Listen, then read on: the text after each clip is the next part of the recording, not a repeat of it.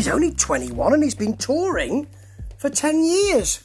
That makes him 20, well, really young when he started. This is Quinton Sullivan, and his new album, Wide Awake, comes out. Well, it's a really good album to spend time with. Really nice. It sounds a bit like Jonny Lang, quite a lot of this, actually, and that's not a bad thing, because Jonny Lang happens to be able to manage to be both popular and to fulfil his songwriting chops. Yeah. It's produced in Los Angeles with Oliver Lieber, who has worked with people like Adam Lambert and Paula Abdul and The Cause, and it has a kind of organic but bright sound to it. That's really nice, actually.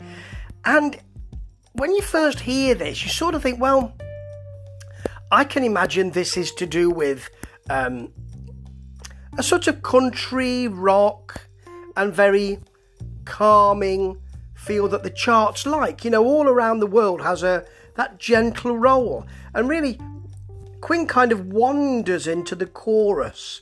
So you don't suddenly get this is a big chorus. He just suddenly wanders away and finds a chorus there, which is really nice. It's a lovely segue. There's a lovely organ and guitar playing you out, but then you've got things like, it's followed by She's So Irresistible, which is a great funky squelch. Really nice. He can do that kind of slow and soulful, and there is a bit of feel of R&B at the back of How Many Tears.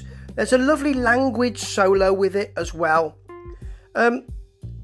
If you get Baby Please in the charts, you wouldn't be surprised. It has country vibe to it, sparse soul tick at the back of it, you know, a kind of very simple rim shot or drum machine, you know, in that.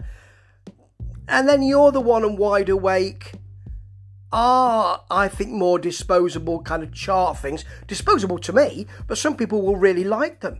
They are still good to spend time with, and they still make you think, yeah, this is the kind of thing I can hear in the charts at the moment. They reek of success. But then you get to things like Strawberry Rain. Now, this is the track which it stands out very differently here. Has more of a rock guitar in the verse with a nice floaty bridge, and then the chorus opens the curtains and lets the lights in. There is the extended play out here, which has a lovely smudgy guitar solo on top, underneath really, of a loping funky feel. That's great. Has a bit of Kravitz in it. It really doesn't have much of it. I think it knocks on his door and then runs away, but that is always a really nice sound to have.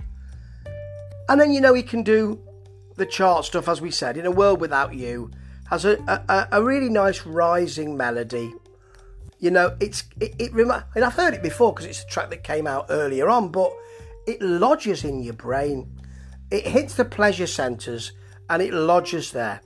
And, you know, it's one that I thought, I've heard this many times before. Not in a you've cribbed it way, but in a that's really nice music way. This is really good work. It's probably 4.5 out of 5. I have to say, as a kind of warning, there are a lot of these albums about, but with the youth on his side and with his music developing and with a really chart feel without compromising, this is actually a really good piece of work. Yeah, I really enjoyed this. It will keep you wide awake, but it's really good to calm down to as well. Ta-ta.